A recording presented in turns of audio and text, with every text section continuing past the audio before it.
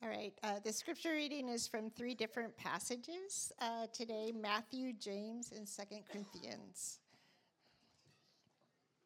Matthew 7, 1 through 5.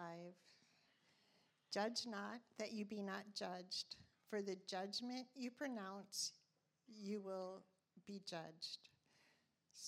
For with the judgment you pronounce, you will be judged, and with the measure you use, it will be measured to you. Why do you see the speck that is in your brother's eye, but do not notice the log that is in your own eye? Or how can you say to your brother, let me take the speck out of your eye, when there is a log in your own eye? You hypocrite, first take the log out of your own eye, then you'll see clearly to take the speck out of your brother's eye. James chapter 1, verses 22 through 25. But be doers of the word, and not hearers only, deceiving yourselves. For if anyone is a hearer of the word and not a doer, he is like a man who looks intently at his natural face in a mirror. For he looks at himself and goes away and at once forgets what he was like. But the one who looks into the perfect law, the law of liberty, and perseveres, being no hearer who forgets, but a doer who acts, he will be blessed in his doing. And 2 Corinthians 1, 3 through 7, blessed be the God and Father of our Lord Jesus Christ, the Father of mercies and God of all comfort, who comforts us in our affliction, so that we may be able to comfort those who are in any affliction, with the comfort which we ourselves are comforted by God. For as we share abundantly in Christ's sufferings, so through Christ we share abundantly in comfort too. If we are afflicted, it is for your comfort and salvation. And if we are comforted, it is for your comfort which you experience when you patiently endure the same sufferings that we suffer. Our hope for you is unshakable, for we know that as you share in our sufferings, you will also share in our comfort. Go ahead and have a seat.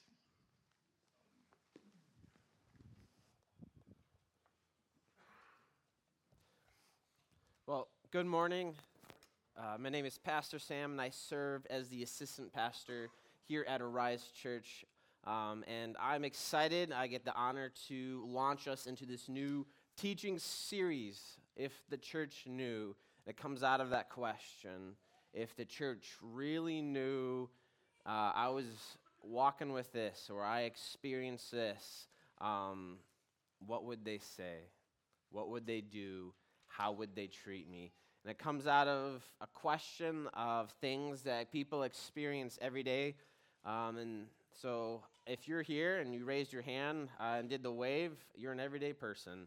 And so these are things you walk around with, and these are things that the people on your left and right walk around with, and these are the things that the people in our places of work or in our schools and our community walk around with. And so we are going to dive into these different topics. We're talking about mental health, struggling with faith, addiction, abortion, same-sex attraction, the everyday life things of people. Man, what would the church do? What if the church knew? How would they respond is a big question. And this is topics that sometimes is difficult to get into because they're nuanced. They're a little bit messy. They're not something really you can tie up really neat in a bow and like give it to somebody. It's a lot harder. And so life is complicated, right? I mean, this is my analogy of how complicated something can get. Okay, you ready? This is going to stress some people. This is a beer.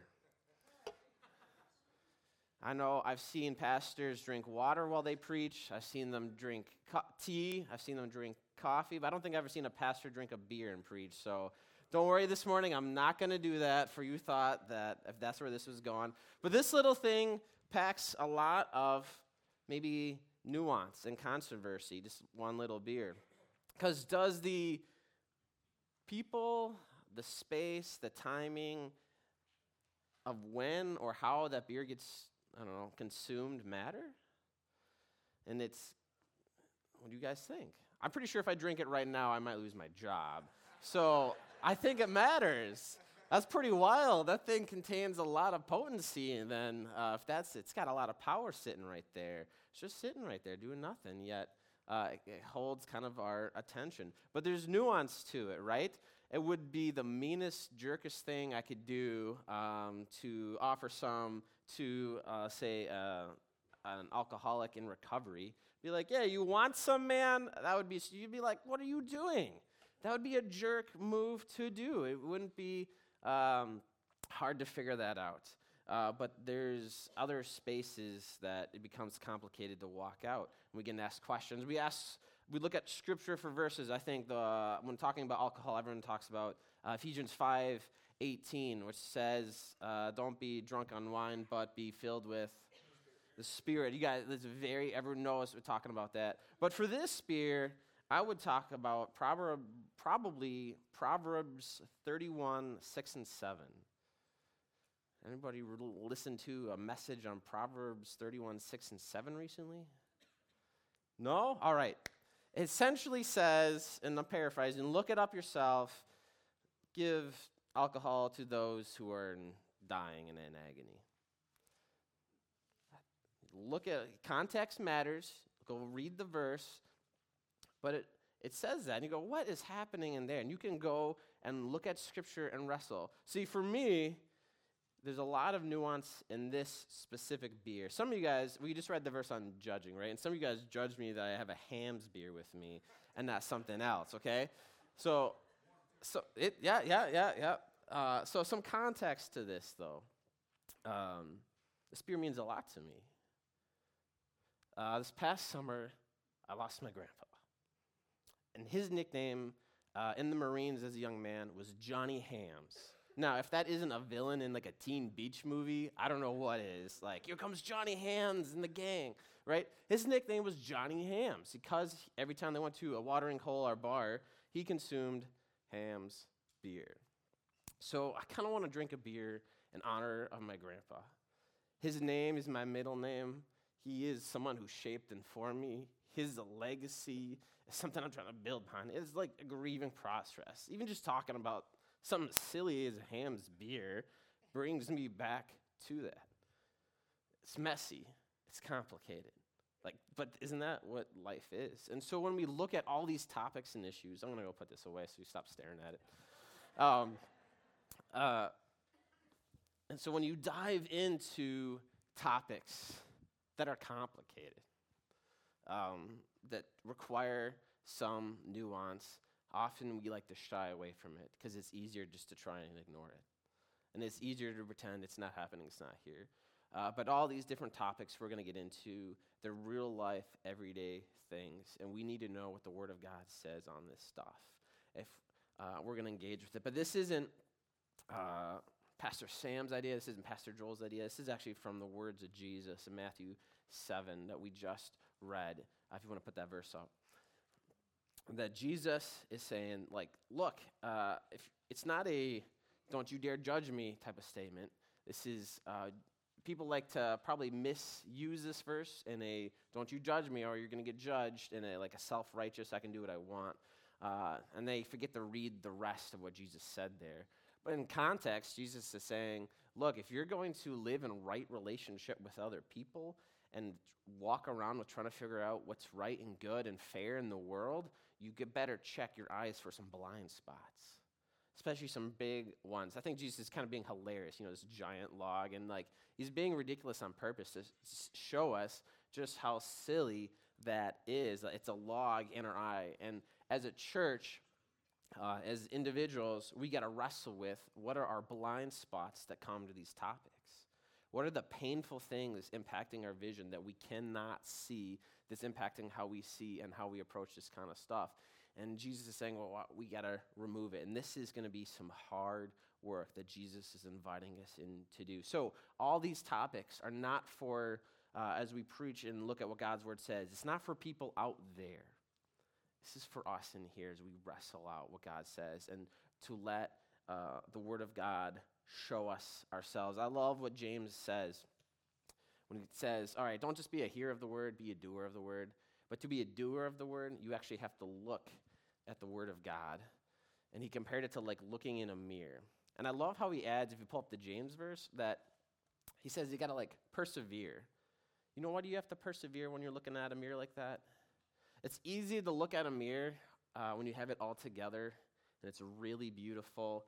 You can just be like, yeah, I got it going on. It's exciting. It doesn't take a lot of a perseverance to look at yourself when you're happy with what you look like. It takes perseverance to look at yourself, God's perfect law, and go, ooh, the reflection coming back at me, it ain't so pretty. It's got some things in it I don't know if I like looking at. But if we want to become doers of the word, not just hearers of the word, we got to look at it and actually have it look at ourselves and have it reveal to us our deficiencies, the logs that are in our eye. And that's where we're going with in this series. And this is hard work. This is not for the light-hearted. This will take some deep intentionality work. And so we cannot spend a half hour on a Sunday morning with each subject and be like, bam, we got it as a church. We figured it out. Everyone else is confused, and we have it. This is going to take us journeying together, and not just from this series, but moving forward, learning how do we walk with this stuff. So that is where we're starting. So I'm going to pray, because we got to put this stuff in its proper place and submit this to our Heavenly Father. Lord, we need you.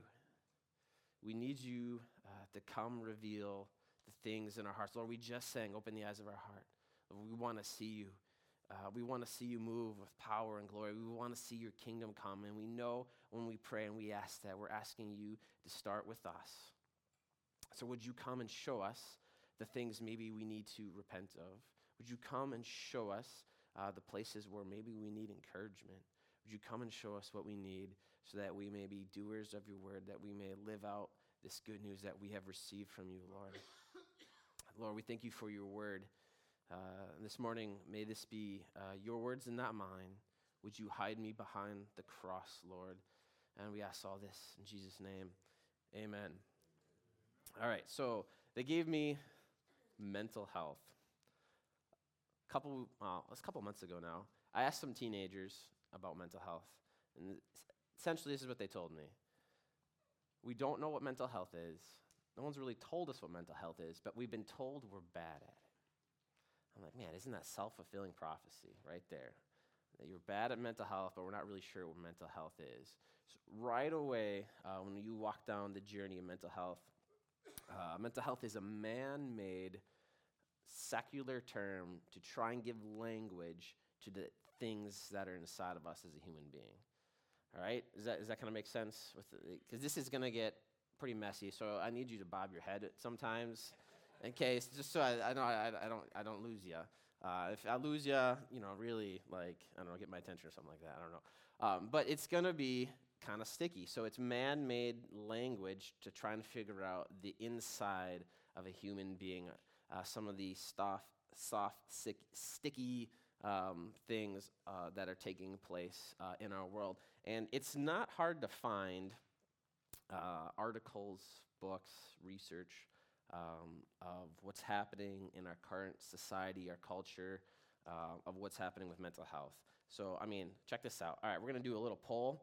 I need you to raise your hand if you think we'll just do Sheboygan. We're not even going to go that wide. We are doing great at mental health. All right. Got Don. All right, just raise your hand if you think we're doing okay with mental health things. A couple more hands. Who thinks we're doing not very good with mental health? Okay, look at that. All right, so it doesn't take long. I don't have to go find some research. You guys did that for me. Thank you. It's bigger than just a couple of people. And it's worth not just us as a church asking this. I really believe us as maybe a country, as a society, as people, we have some other questions we need to probably start asking each other. But we're not doing that today. We're asking us as a church. Because for us as a church who live in Sheboygan County, we are not immune to its effect. And if we're not asking the right questions, we're not going to be paying attention to these things and how it's impacting us. And so if we're going to be people who engage with it, we need to ask some good questions and wrestle with it. Mental health, when you start to study, what does the Bible say on it? What do Christian authors or people who study this for a living do a really good job? There's a disagreement on even how to approach mental health. So I feel like, okay, that's not even that helpful. There's camps, and within those camps, there's sub-camps, and it just kind of gets really messy really fast. And so this has been something that's really, since mental health as a word has come around the 80s. That was before I was born. Apparently that's when some of this started to take shape and conversations like this took place. And so instead of just trying to say, here's a really neat package definition of what mental health is, I'm going to try and give us a picture, an analogy of what it is. So that way we can kind of walk together on some common foot. So this is the best analogy picture I can do for mental health. All right, you ready? This past fall, I was on a run. Sometimes I process stuff with God. And I'm coming up to an intersection, and the car that was coming up to the stop sign just slams on the brakes. I'm talking that screeching halt. The driver looks like they get whiplash. And so I'm like, oh my goodness. Pull up my earbud. I'm like, I mouth the words, are you okay? And the driver doesn't seem to react. So I was like, okay, maybe they just hit the brakes too hard. Not that big a deal. All right. Put my earbud in, start walking. And then the car follows me, pulls over to the right. And again, with the big screech and herky-jerky stop, and I pull on my earbud. I'm like, are you all right? And I can see it's a lady, and the wipers are going, the hazards are on. She eventually gets the window to go down. She says, no, I'm not doing all right. And then I was like, okay. I'm like, all right, now I got to engage with this, apparently. And she starts talking about this isn't her car, this is her uncle's car, or something like that, and she just starts exploding. And then she opens her door and gets out. Now she's in the street, and she's like losing her marbles, just talking about stuff. I'm like, okay, now this is dangerous because you're in the middle of the road. So I step in and I go, okay, can I help? I know a couple things about cars. Can I stop the wipers for you? And so she's yes, go ahead, please. And so I do that, and I say, okay, trying to de-escalate the situation. And here we are in the middle of the road. I'm just trying to calm down, soothing voice, right? I know how to do this, right? I have toddlers, soothing voice. And so as we're talking, right over the road, over the hill comes a Sheboygan County sheriff. Perfect, right?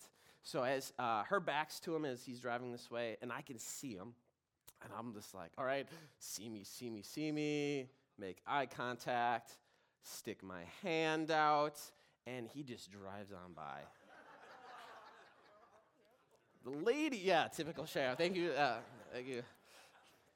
The lady now sees that I was trying to get the attention of a Sheboygan County sheriff, says, the edible I just took a couple minutes ago is kicking in.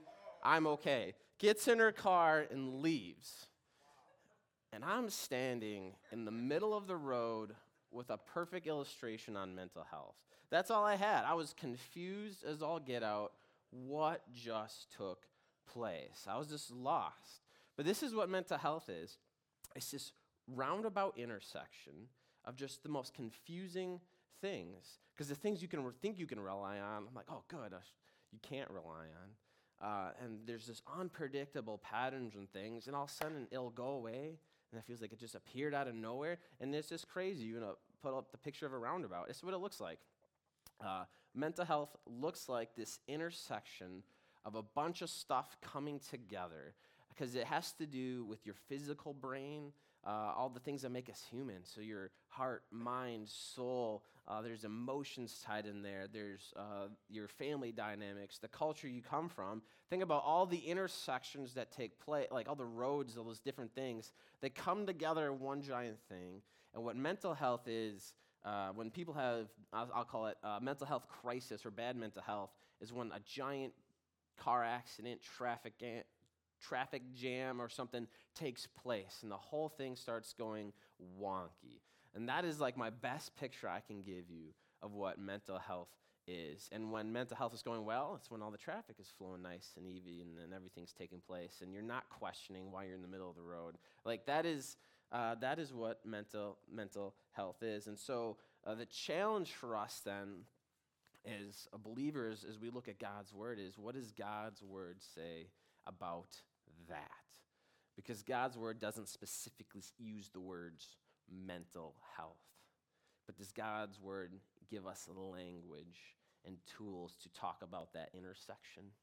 You bet it does. And so I want to show you this morning a couple of pieces of where God's word talks about that intersection.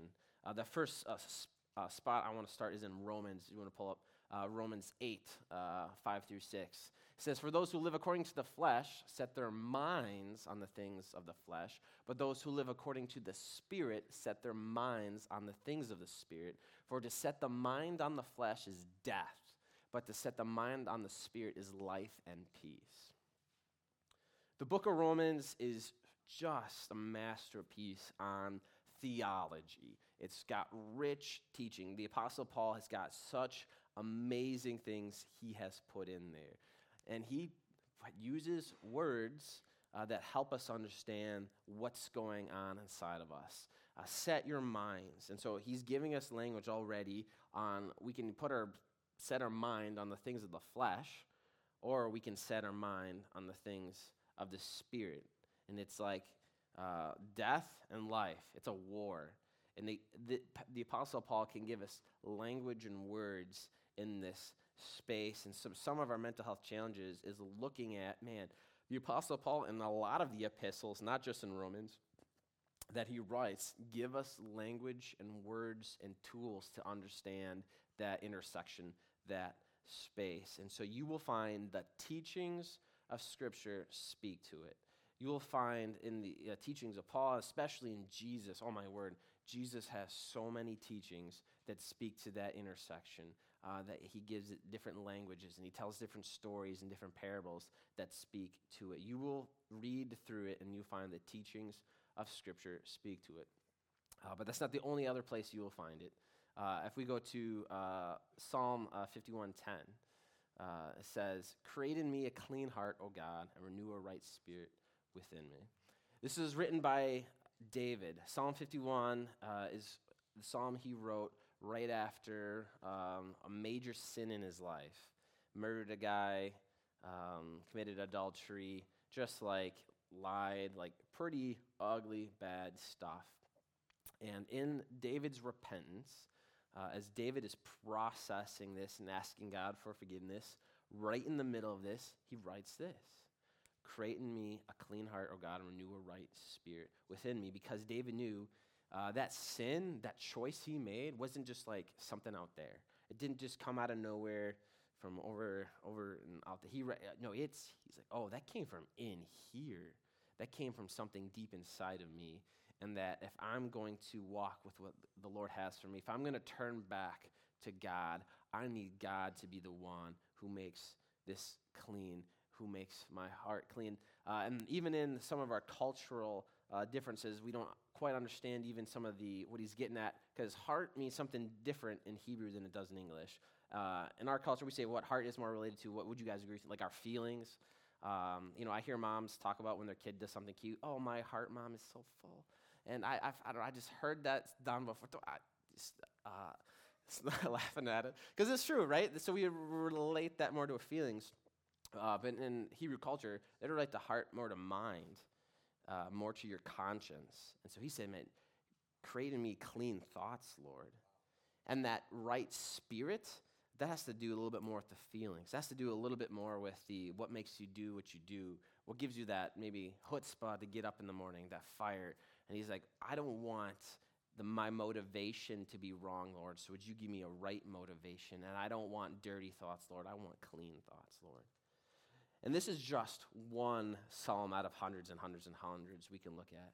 And what you begin to see is that the prayers of Scripture teach us how to pray when it comes to mental health. That the prayers of Scripture will teach us how to do that. One of my favorite prayers to tell people to read is Psalm 88. Does anybody know what Psalm 88 is about? Yes, all right. Apparently I've taught so many of you guys on this. Psalm 88 is this psalm that's just like, you've left me in the pit to die. And it ends with, darkness is my only friend. And I'm like, yeah, that's the stuff right there. You thought Simon and Garfunkel were the, original, hello, darkness, my old friend. No? No? Okay. No, I'm pretty sure that they got that out of Scripture. They got that out of the Psalms. Psalm 88 is just like, Lord, you have like left me to die. You have abandoned. It's just like gives us language and words of like those moments, those dark spaces in your life where you're just like, this is it. I'm done. How do I talk to my God about this stuff? Well, go to Psalm 88. It's got you. It'll give you some language, some words. It will teach you how to pray when you are in the pit of despair. When you're in the thick of it, when you're in a dark, dark place, there's prayers for everything in Psalms. It will teach you how to pray that. So it's in its teaching, it's in its prayers, and its songs of worship, but it shows up somewhere else. Last week we were in 1 Kings, if you want to pull that verse up. Last week we finished up the teaching series, Expectant, and we're looking at the life and the story of Elijah, and we were wrapping up how the story kind of ends. You want to pull up 1 Kings 19? And says he came to sit underneath a broom tree and asked that he might die. Now, I don't know if you guys, as we look back on the life of Elijah, if I can say this, had big cojones. He was a man of passion and fire. This dude was aggressive. He was like, man, it's not going to rain until I say so, walking into an evil king's court. Like, who does that? Who's like that audacious? He's just like a manly man. Like, man, I think, man, this dude's he took on like the prophets of Baal and like some showdown. Like, it was like, this dude knows what's up. That's not typically a guy we think has mental health crises.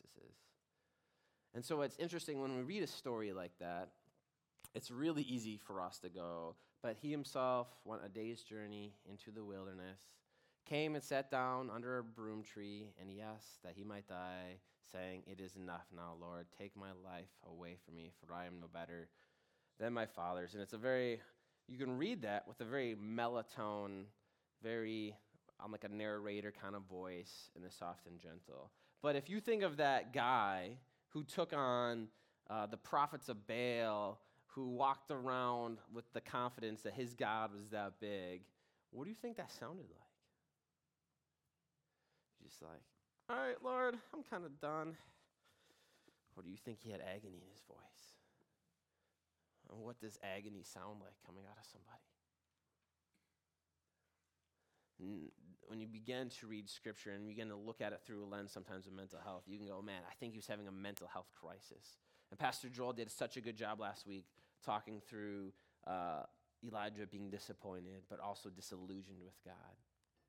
And he's in a space where he's really broken. And what you'll begin to see is all the stories of Scripture speak to mental health.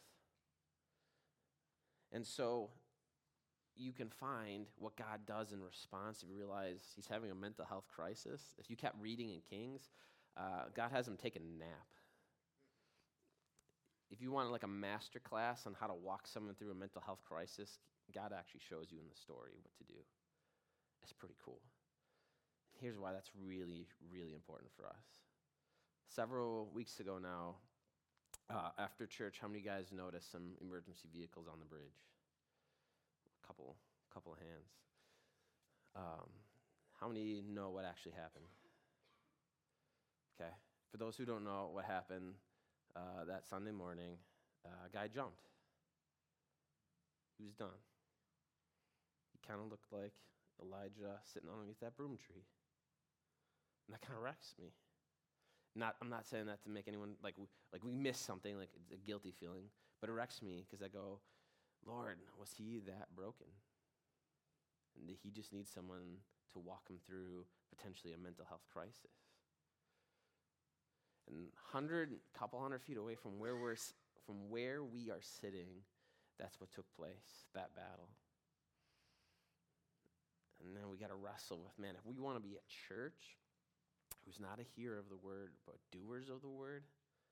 Are we ready to wrestle with what does it look like to walk with someone who's sitting down saying, I'm done? And you will find that God will say, I got you. I will show you what that looks like. And you will walk with my strength and my love. And I will guide you how to do it. But we got to listen for what God's teaching us in those stories and in those spaces. Because that's tough. That's hard work. So if you want to engage with Scripture on mental health, turns out you need to engage with all of Scripture holistically in understanding what's going on if we're going to wrestle out with what God says about mental health. Is that impossible? I would say no. Is it hard work? I would say yeah. That's really hard work. I feel like I've been wrestling with this only for the last couple years of my life, and I feel like I've barely scratched the surface on what God is saying. But God has so much to teach us. He's got so much to say to us on these things if we're willing to look at it, if we're willing to let God's word come and wrestle us and win. It's going to be powerful and potent. So if we're going to start a wrestling match with God, we got to anchor ourselves into some things. And when you start building, what is God saying? We got to go back on some foundational truth. And for me, we always, and I guess as a church, we always got to go back to Genesis 1:1, which says,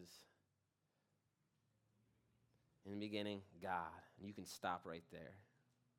Because when you take all these different topics we're going to go with the next couple of weeks, whether this is mental health, same-sex attraction, abortion, like all these things, it's like really messy and complicated. And you're like, I can't make sense of this thing. And so you got to go back to, in the journey, as you wrestle out, what is God saying to this? You got to go back to, in the beginning, God. That in putting it in the context that our God is big enough to handle the complexity. Our God is big enough to handle the mess. That our God is big enough to walk us through that, and he gives us grace to do that. So we got to put in the context, in the beginning, God. When this doesn't make sense with what I'm looking at, I got to go back to, in the beginning, God, and I got to stand on that truth if we're going to wrestle with what God is saying to us. The other place we got to wrestle with is what he says later in Genesis 1, if you want to put that up. After he created everything, and he saw everything that he had made, and behold, it was very good. And there was evening, and there was morning on the sixth day. This is where wrestling, when you try and make sense of something that's not easy to make sense of, you go back to what did God say about it. And that he said everything that he had made and everything he created, everything God had made, he called it good. Very good. And so when you want to go, Lord, this doesn't make sense. How was this supposed to work? You go, well, God had goodness created in it. And that actually becomes our definition of healthy. That creation is good and living out the goodness God created. That's really where that starts. And so if we're looking at mental health, we got to wrestle with, this is actually something that God created. He created the inside of who we are, our soul, our being, our heart, our mind, and he calls it good. But the challenge in the story becomes what happens in chapter 3 of Genesis. Satan, sin, evil, shame entered the picture. And so now creation, though it was good, has now been corrupted, and Satan has come to kill, steal, and destroy it. And so in the space of mental health now, we have to try and wrestle out, okay, this is what God intended for it, but here's how we're finding it. We have to now make sense of that. And it becomes a wrestling match. And the question for us becomes, can we make creation good again? Can we put it back? I don't think so. I'm not a perfect holy God. I haven't lived a perfect life. I don't have that kind of power. And the good news, we don't have to. This is Go to Romans. Because the good news in that, when we're looking at devastation and evil in the world, this is what Paul writes in Romans. It says, "For the righteousness of God has been manifested apart from the law. Although the law and prophets bear witness to it, the righteousness of God, in other words, the right living of God, the goodness that God created through faith in Christ Jesus for all who believe. There is no distinction, for all have sinned and fallen short of the glory of God, and are justified by grace as a gift through the redemption that is in Christ Jesus."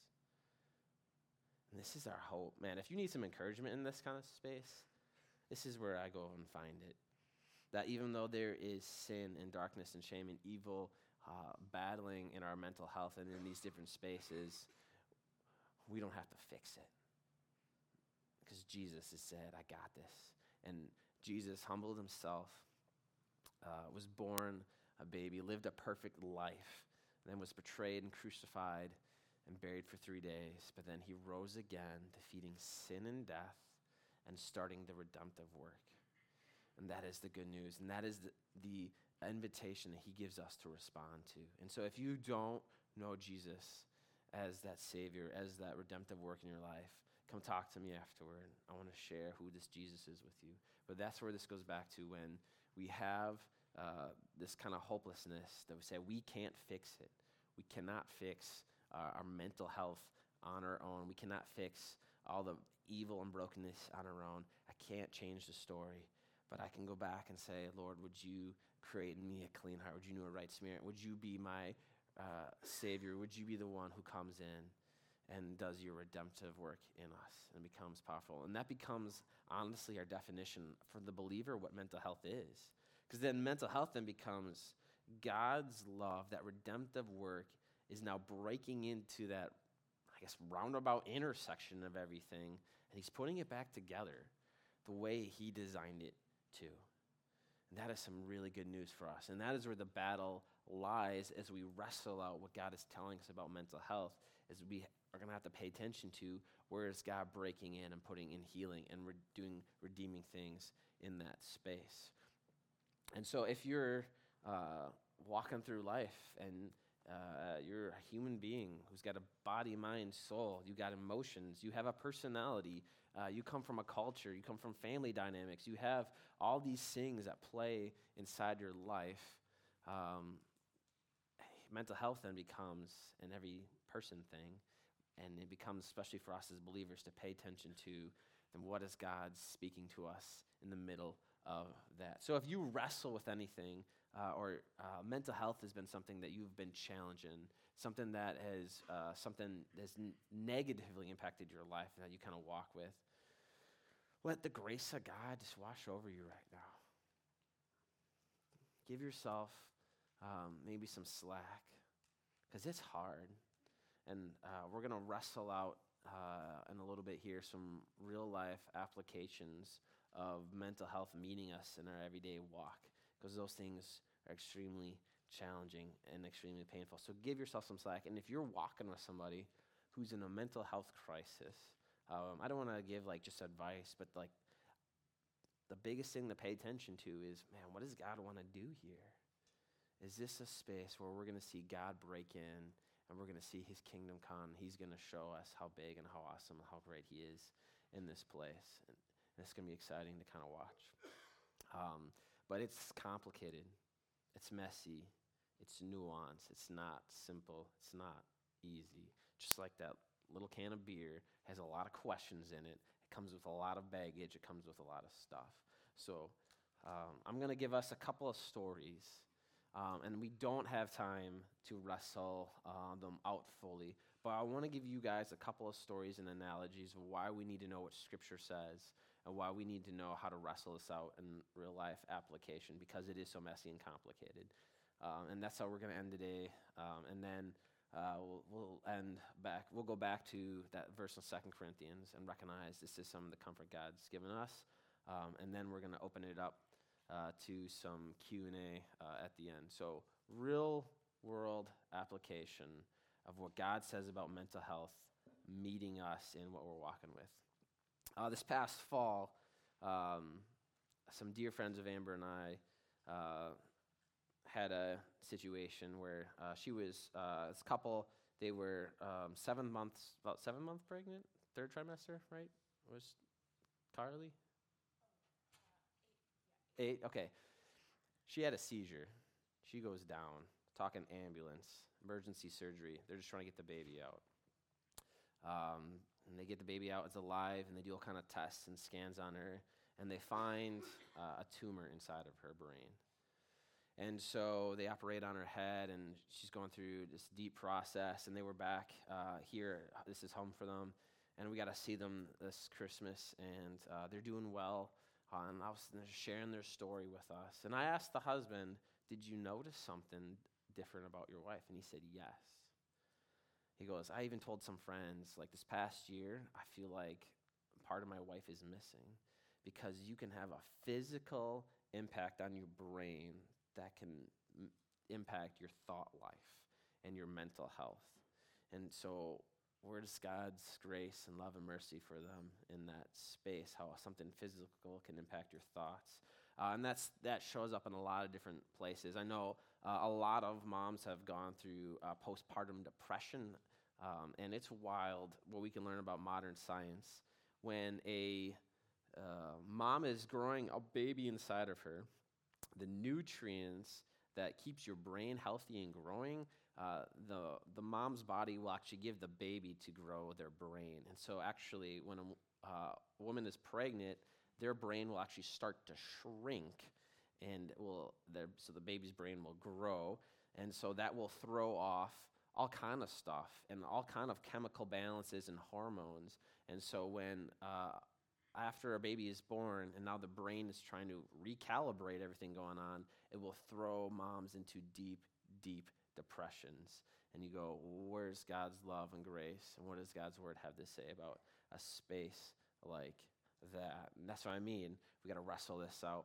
I was talking to a counselor I was seeing, and he was telling me how powerful our senses are on the brain, how it leaves an impact. He was telling me about a client he had that ended up in the fetal position 5 minutes into their session. What had happened is he had a speaking engagement later that night, so he put on a nice suit and some cologne. Very professional. He was going to meet with a couple of clients before he goes to this speaking engagement. And after a couple minutes walking in, this lady had smelled that cologne, and it put her into a full panic attack where she had to go and just lost control. See, what happened in her life is she was sexually assaulted by a man wearing that exact same cologne. And what she was trying to figure out is, why does every time I go to a concert, randomly I have these deep panic attacks, or if I'm at a business convention or something like that, because she's like, I'm successful, I have all this really good stuff, I don't struggle with anxiety anywhere else, but I just get these panic attacks. And that smell is so powerful on her brain, it has a physical impact on it, that when she smells that, her body goes into complete and total shock. Where's God's love and grace meeting her in that space? And so you can see there's all kind of medical definitions we can get into and what it means, whether it's bipolar or something like that, that you can have physical imbalances and things on a brain that will affect your mental health. And so we got to wrestle that out. The other thing that does impact your mental health is what Paul wrote in Romans, is sin. The biggest factor in my life that impacted my mental health is my addiction to pornography. When I was stressed or anxious, you just watch porn, instant dopamine hit, fixes it. Now my brain's addicted to this stuff. And the part of your brain that when you watch porn is the same part of your brain that lights up when you do crack cocaine. So you can see physical damage to your brain if you're a porn addict, as you kind of do as you're on crack. So to say, all right, you should just stop watching porn and be like, oh yeah, I can do that. I go, man, that's crazy. I don't know how you do that on your own strength without God walking you, say, through that piece of it. But sin has ramification. It has consequences. And so sometimes mental health battles are due to the fact that there is sin in someone's life and it's wreaking havoc on their thought process. And so where's God's love and grace and his word speaking to that person? And I want to be very careful on this next one because I don't want to give it too much hype. But it's what God's word says is true. It's why God tells us put on the full armor of God, is that sometimes demonic like to play in that space. and people in depression, it can come from a spiritual attack in people's lives and things. I don't want to overhype it, that every time someone gets sad and depressed, it's a demon coming after them. That's not what I'm trying to say at all.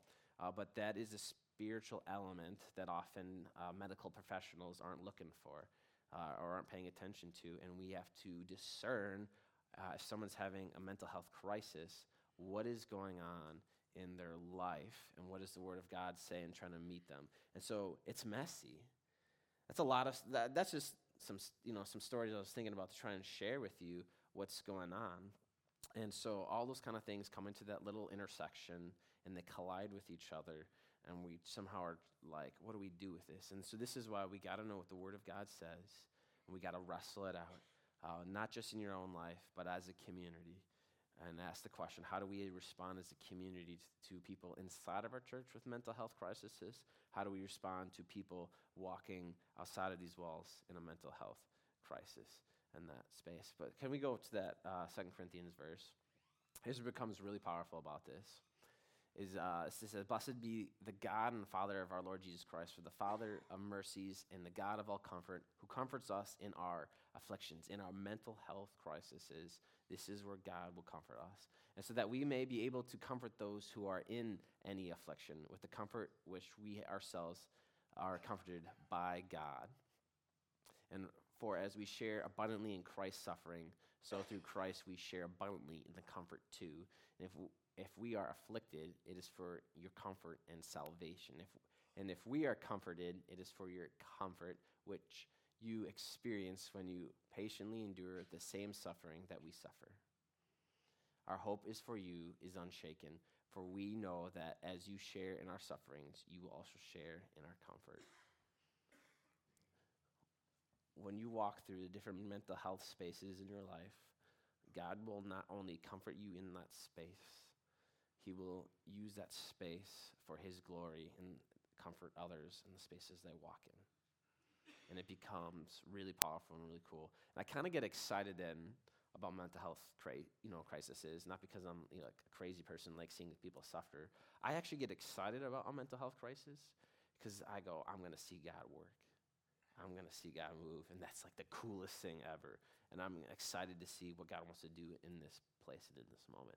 And that is where I find my encouragement, and that's where I find my hope, and that's where I see God work the most. So I'm just going to pray a blessing over you guys. If you have kids in kids ministry, please go get them.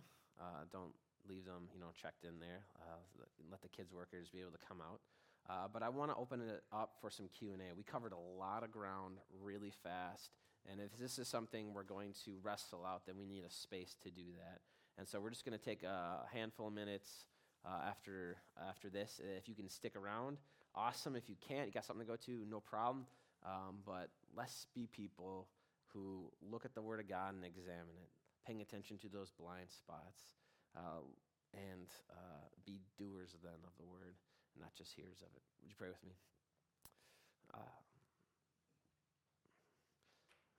Lord, you're the God who understands the most complex and messy things. And you're the God who looks at your creation and says it's very good. And so, Lord, would you give us eyes to see how you see things? Would you give us grace and mercy in the spaces we need it? And would you teach us to be a church who walks in the spaces that are full of pain, that are full of confusion, that are full of hurt? We walk in that space with confidence in what your word says and in who you are, Lord, that we may be that city on a hill, that we may be the light in the darkness, showing people your love. And Lord, we desperately know this is a community that needs your love.